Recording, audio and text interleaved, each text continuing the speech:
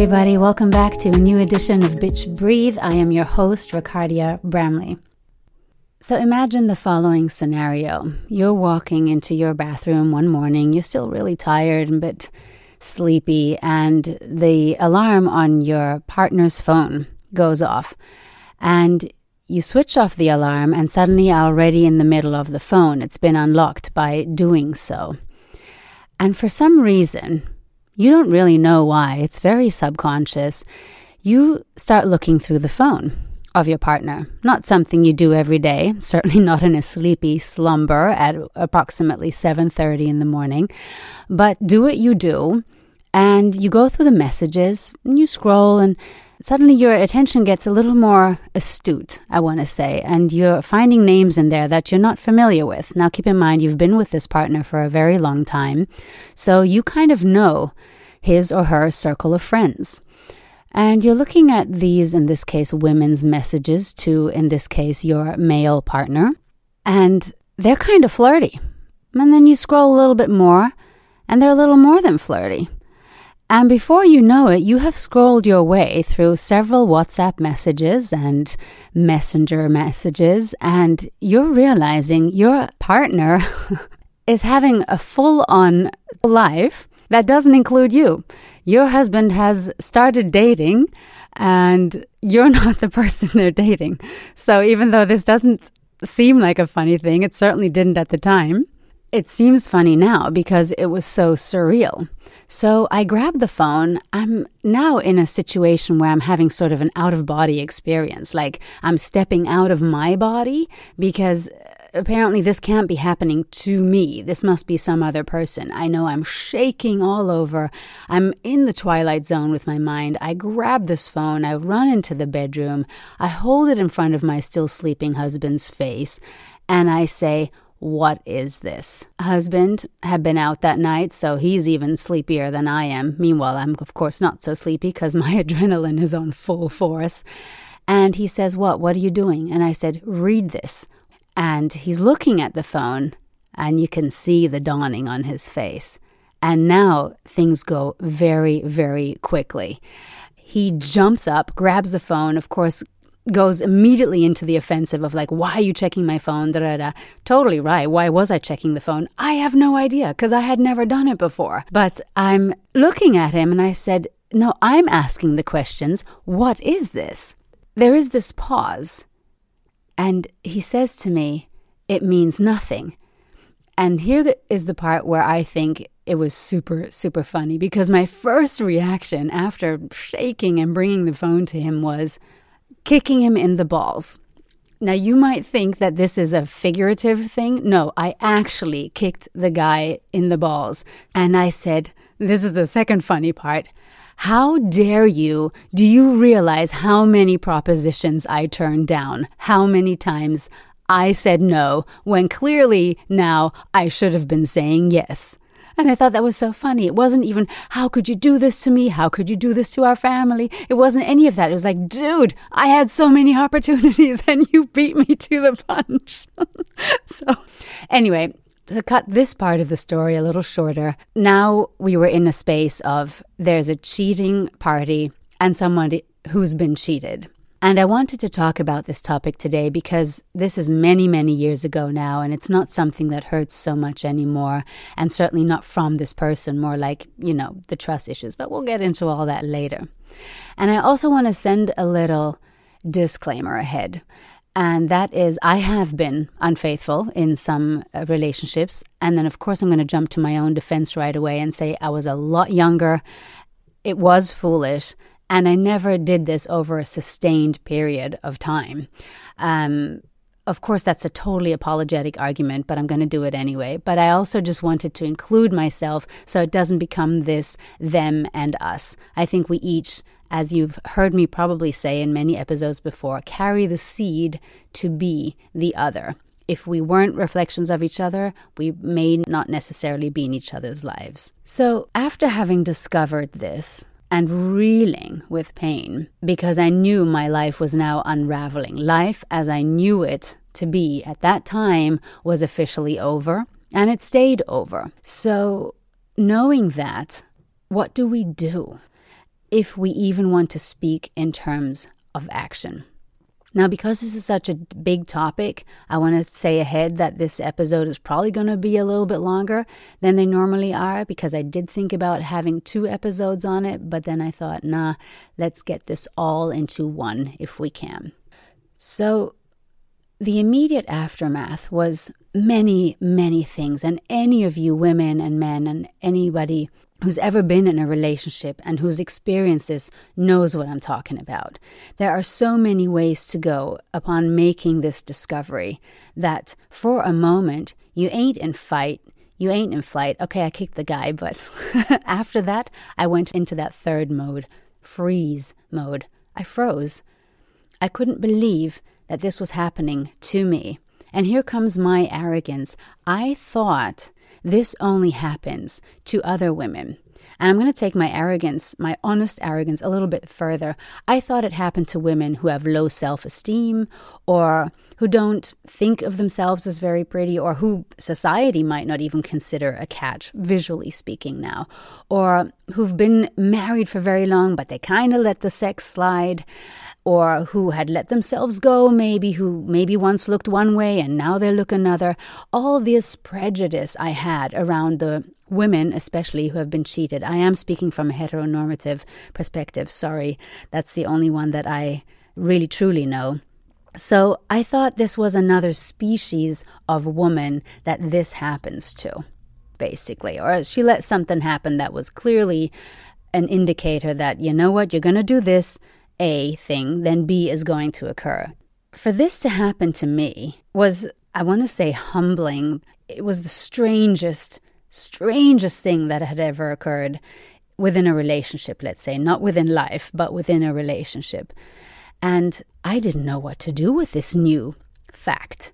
Apart from trying to sort of disentangle the fact from fiction, from hope, from dreams crushed. It was all these things, and I didn't know what to do.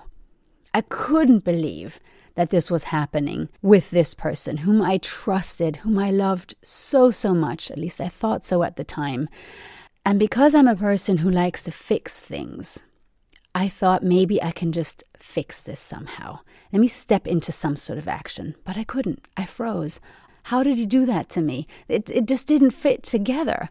It took me my entire cognitive capacity, which was very limited at that moment, to even wrap my brain around what had happened. But I wanted to take steps also. So the first question I asked myself was, well, what do I do now? Do I make him move out for a moment? Or am I scared that then he's going to go off even more and sleep with even more women than already was the case? Like, what am I supposed to do right now? Do I go for distance or do I go for proximity? Lock this shit in, figure out what happened. What did I contribute for you to do this to me? And there's no good answers to any of the questions I'm going to open up the space for today. But I think sometimes questions are a lot more easy to handle when we're so confused and hurt than it is to find answers. So in my case, I was so scared that I didn't know what to do, but I was also repelled by this guy. I was like, ugh, gross, how many? And what? And you came to my bed after, right? Like all these fantasies, and then you start recreating. When did this happen? And how? And how did I not notice, right? All these things. But first of all, I decided you need to get out. You need to leave this apartment right now, which was super hard in my case because the dude didn't want to go. Right? Because he was also worried, shit, if I leave the premises now, she is going to have a whole lot easier time staying away from me. And I think at the time he did still want our relationship to work. But I kicked him out. I said, dude, I don't know where you sleep tonight. I don't even want to think about it after these facts have come to light, but you need to leave. So that's what I did. I put distance between us. And so I worked with distance. I needed to put distance between us so that he wouldn't manipulate me into seeing this from his point of view. There was time for his point of view, but that time wasn't now. So I'm not recommending the distance, but I certainly am not recommending proximity for the situation that I found myself in. Keep in mind, whenever we cheat on somebody or somebody cheats on us, there's a backstory to that, right? Always. It might be theirs, it might be our shared history, but I think we all know we don't just arrive at infidelity without there being any previous steps. So just first and foremost, when this happens, when we're in shock, to maybe just first decide, okay, do I need to be close to this person or do I need to put some distance between us? This is something that I found helpful to do as one of the first things. As time went by, and these weeks went by, and we were having conversations for some of this time, but that took a moment also. I think about a week or so later, we started to have conversations, and I started to want to know the facts. And when I say this, when you start to say, all right, let's examine this together, please.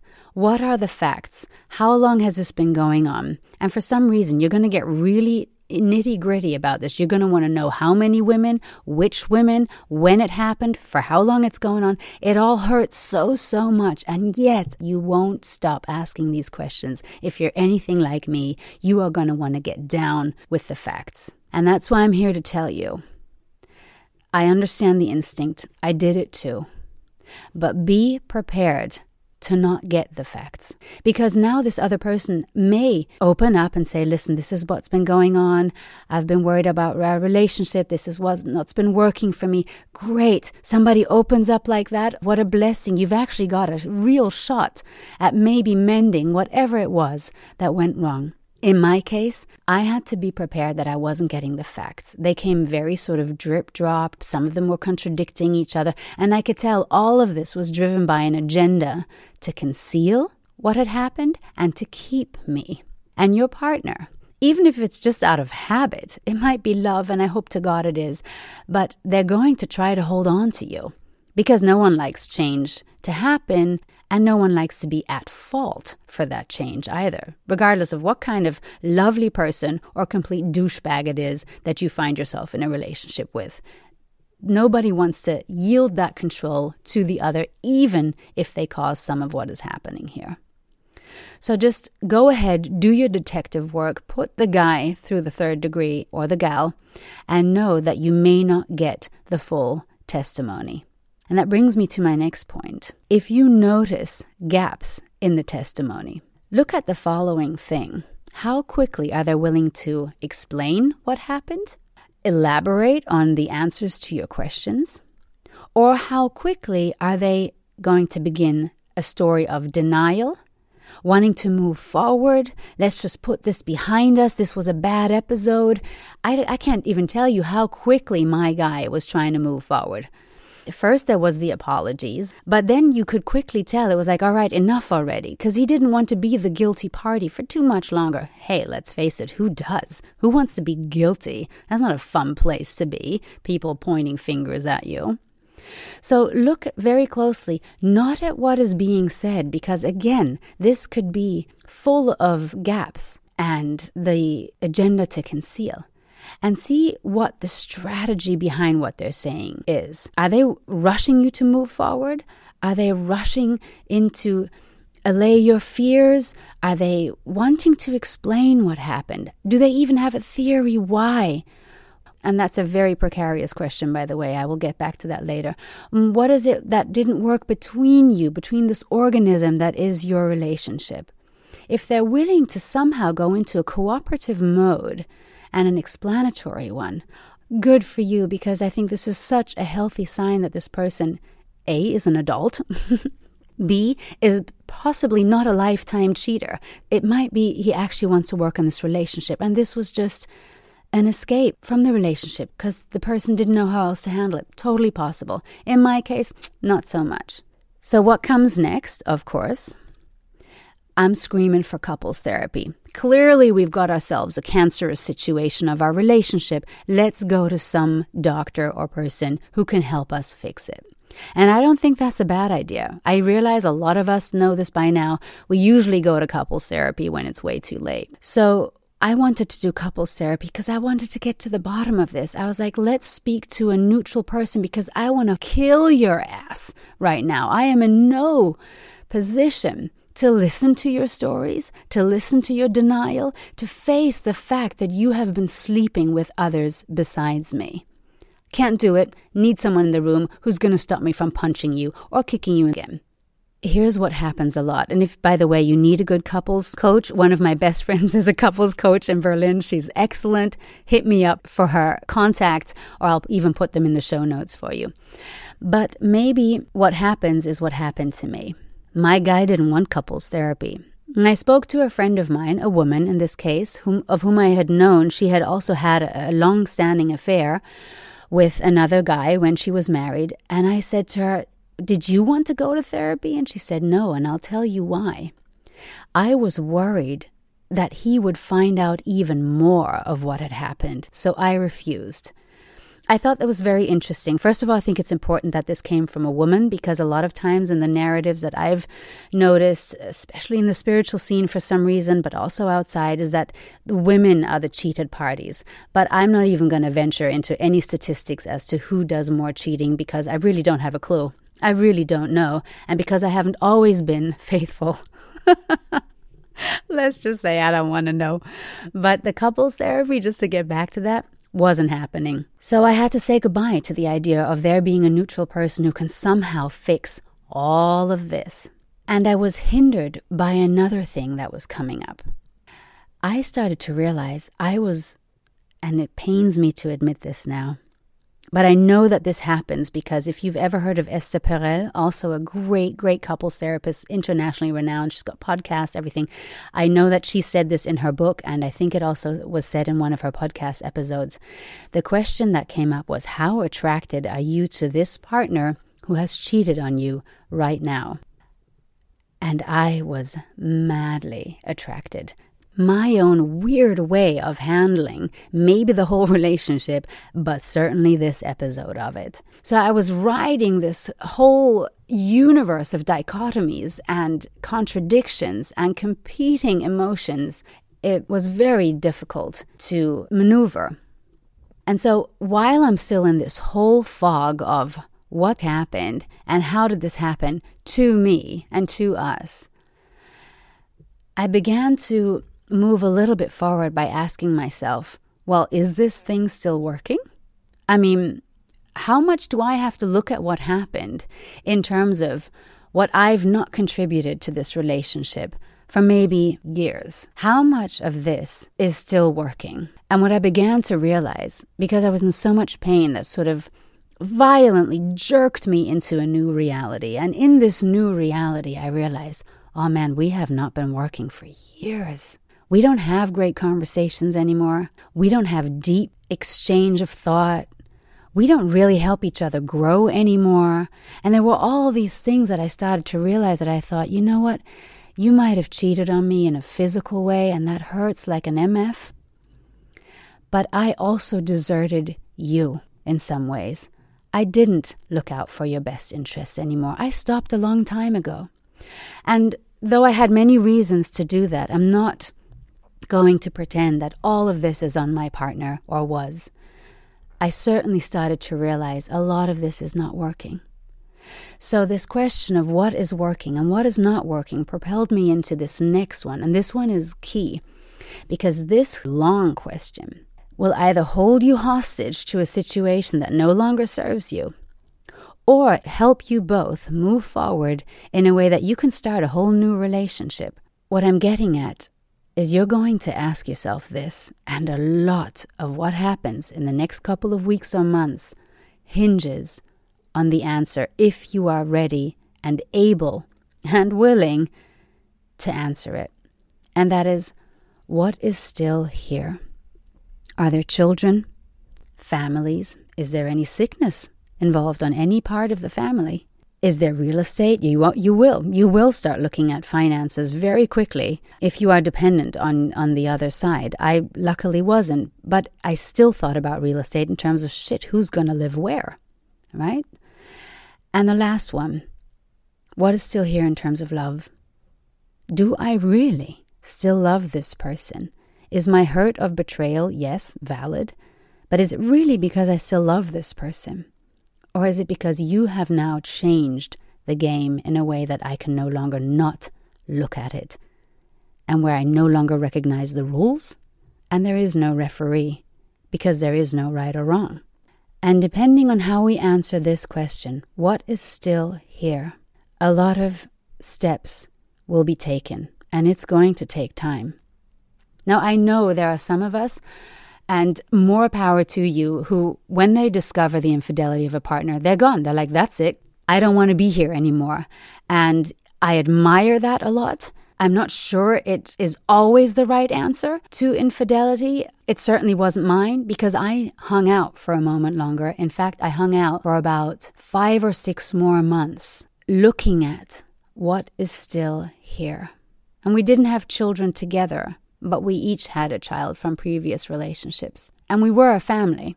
You share an apartment. Maybe you got a joint account. If you want to talk about breakups and what to do when they then actually occur, go ahead, refer back to my double episode on that, where I will totally walk you through what can be done at that time. So when you've answered this question, it's time to move forward a little bit, to find a way. And this can take time. Some people take years to finally leave. Some take months. Others, like I said, take off right away. Another question that will also determine whether or not you stay is, do you believe in the principle of once a cheater, always a cheater? And I'm going to go ahead and say that I don't. I think that there are very, very various, multi-layered reasons for people to cheat, men, women, anyone in between. So I don't necessarily subscribe to that notion. However, in my case, I had to realize, upon discovering fact after fact after fact, and all the things my friends, or I should say more acquaintances, were starting to tell me when word got out, I realized, no, I was with a lifetime cheater. And even though I know I contributed to things going wrong in the relationship, I also knew that this person was never going to be able to stay faithful. And the thing that then helped me, this is my final point I want to make, nobody deserves to be cheated on. Nobody, not even people who have cheated in their past, not even people who are cheating right now. Nobody deserves to be betrayed. Because what that does to our souls, not the people now, but what it does to our souls is so incredible. It's almost, for one soul to betray another, it's never a good idea. Whether we're doing it, whether they're doing it, keeping that in mind, and ending this on a Shakespeare note, if you will, all the world's a stage, and all the men and women merely players. And why am I saying that? Because what helped me, what really propelled me forward, when I finally realized that I had to take responsibility for what had happened. This didn't just happen to me. This happens for you. And when we take responsibility, we can't underestimate that that is an emancipation. That is a journey worthwhile taking for each and every one of us. Because when I started to realize that I had manifested this into my life, I didn't have to make this guy a full-blown asshole. I still thought of him as a full-blown asshole for many, many years. Do not worry, no saints found on this podcast. But I was able to see how I had failed him, how I had become unfaithful to his soul, and the kind of contract that we had entered when we said, I do. And I don't even mean marriage. I just mean stepping into what I thought was a monogamous relationship. So when we take responsibility, and I know how self-righteous we feel at that moment, and please believe me that I know the pain when somebody we love betrays us. But when you take the responsibility, you also take back your power. You have power here. You have power to leave. You have power to confront. You have power to fix this. But before you don't recognize that you are not a victim and you haven't just been betrayed, there's no power there. And so you just reel and convulse with pain, but you don't really manage to find a way out of it. So that's what I'm trying to say, that each of us plays a role on this stage of a relationship. So that was a long episode. I suspected it would become a very long one. I'm thinking about having another episode on this. We'll see what comes up. This episode was not easy for me to record, because it required a lot of honesty. And I think honesty with this kind of stuff comes really, really hard and at a very high price. But I like with all my episodes in this podcast, I would have needed my own podcast when all this was happening. So I really, truly hope it serves you. Maybe there's some insight that you haven't yet arrived at, or that you have arrived at and you'd like to share your perspective of it. I would love to hear about it. Please go ahead, write to me. My email address is bitchbreathe@gmail.com. But because Google didn't allow me to do bitch, the I in bitch is a number 1. So bitch with a 1, breathe@gmail.com. Also, if you haven't yet, please feel free to comment, to rate the podcast wherever you obtain it. And until then, take good care of yourself. Sending lots of love.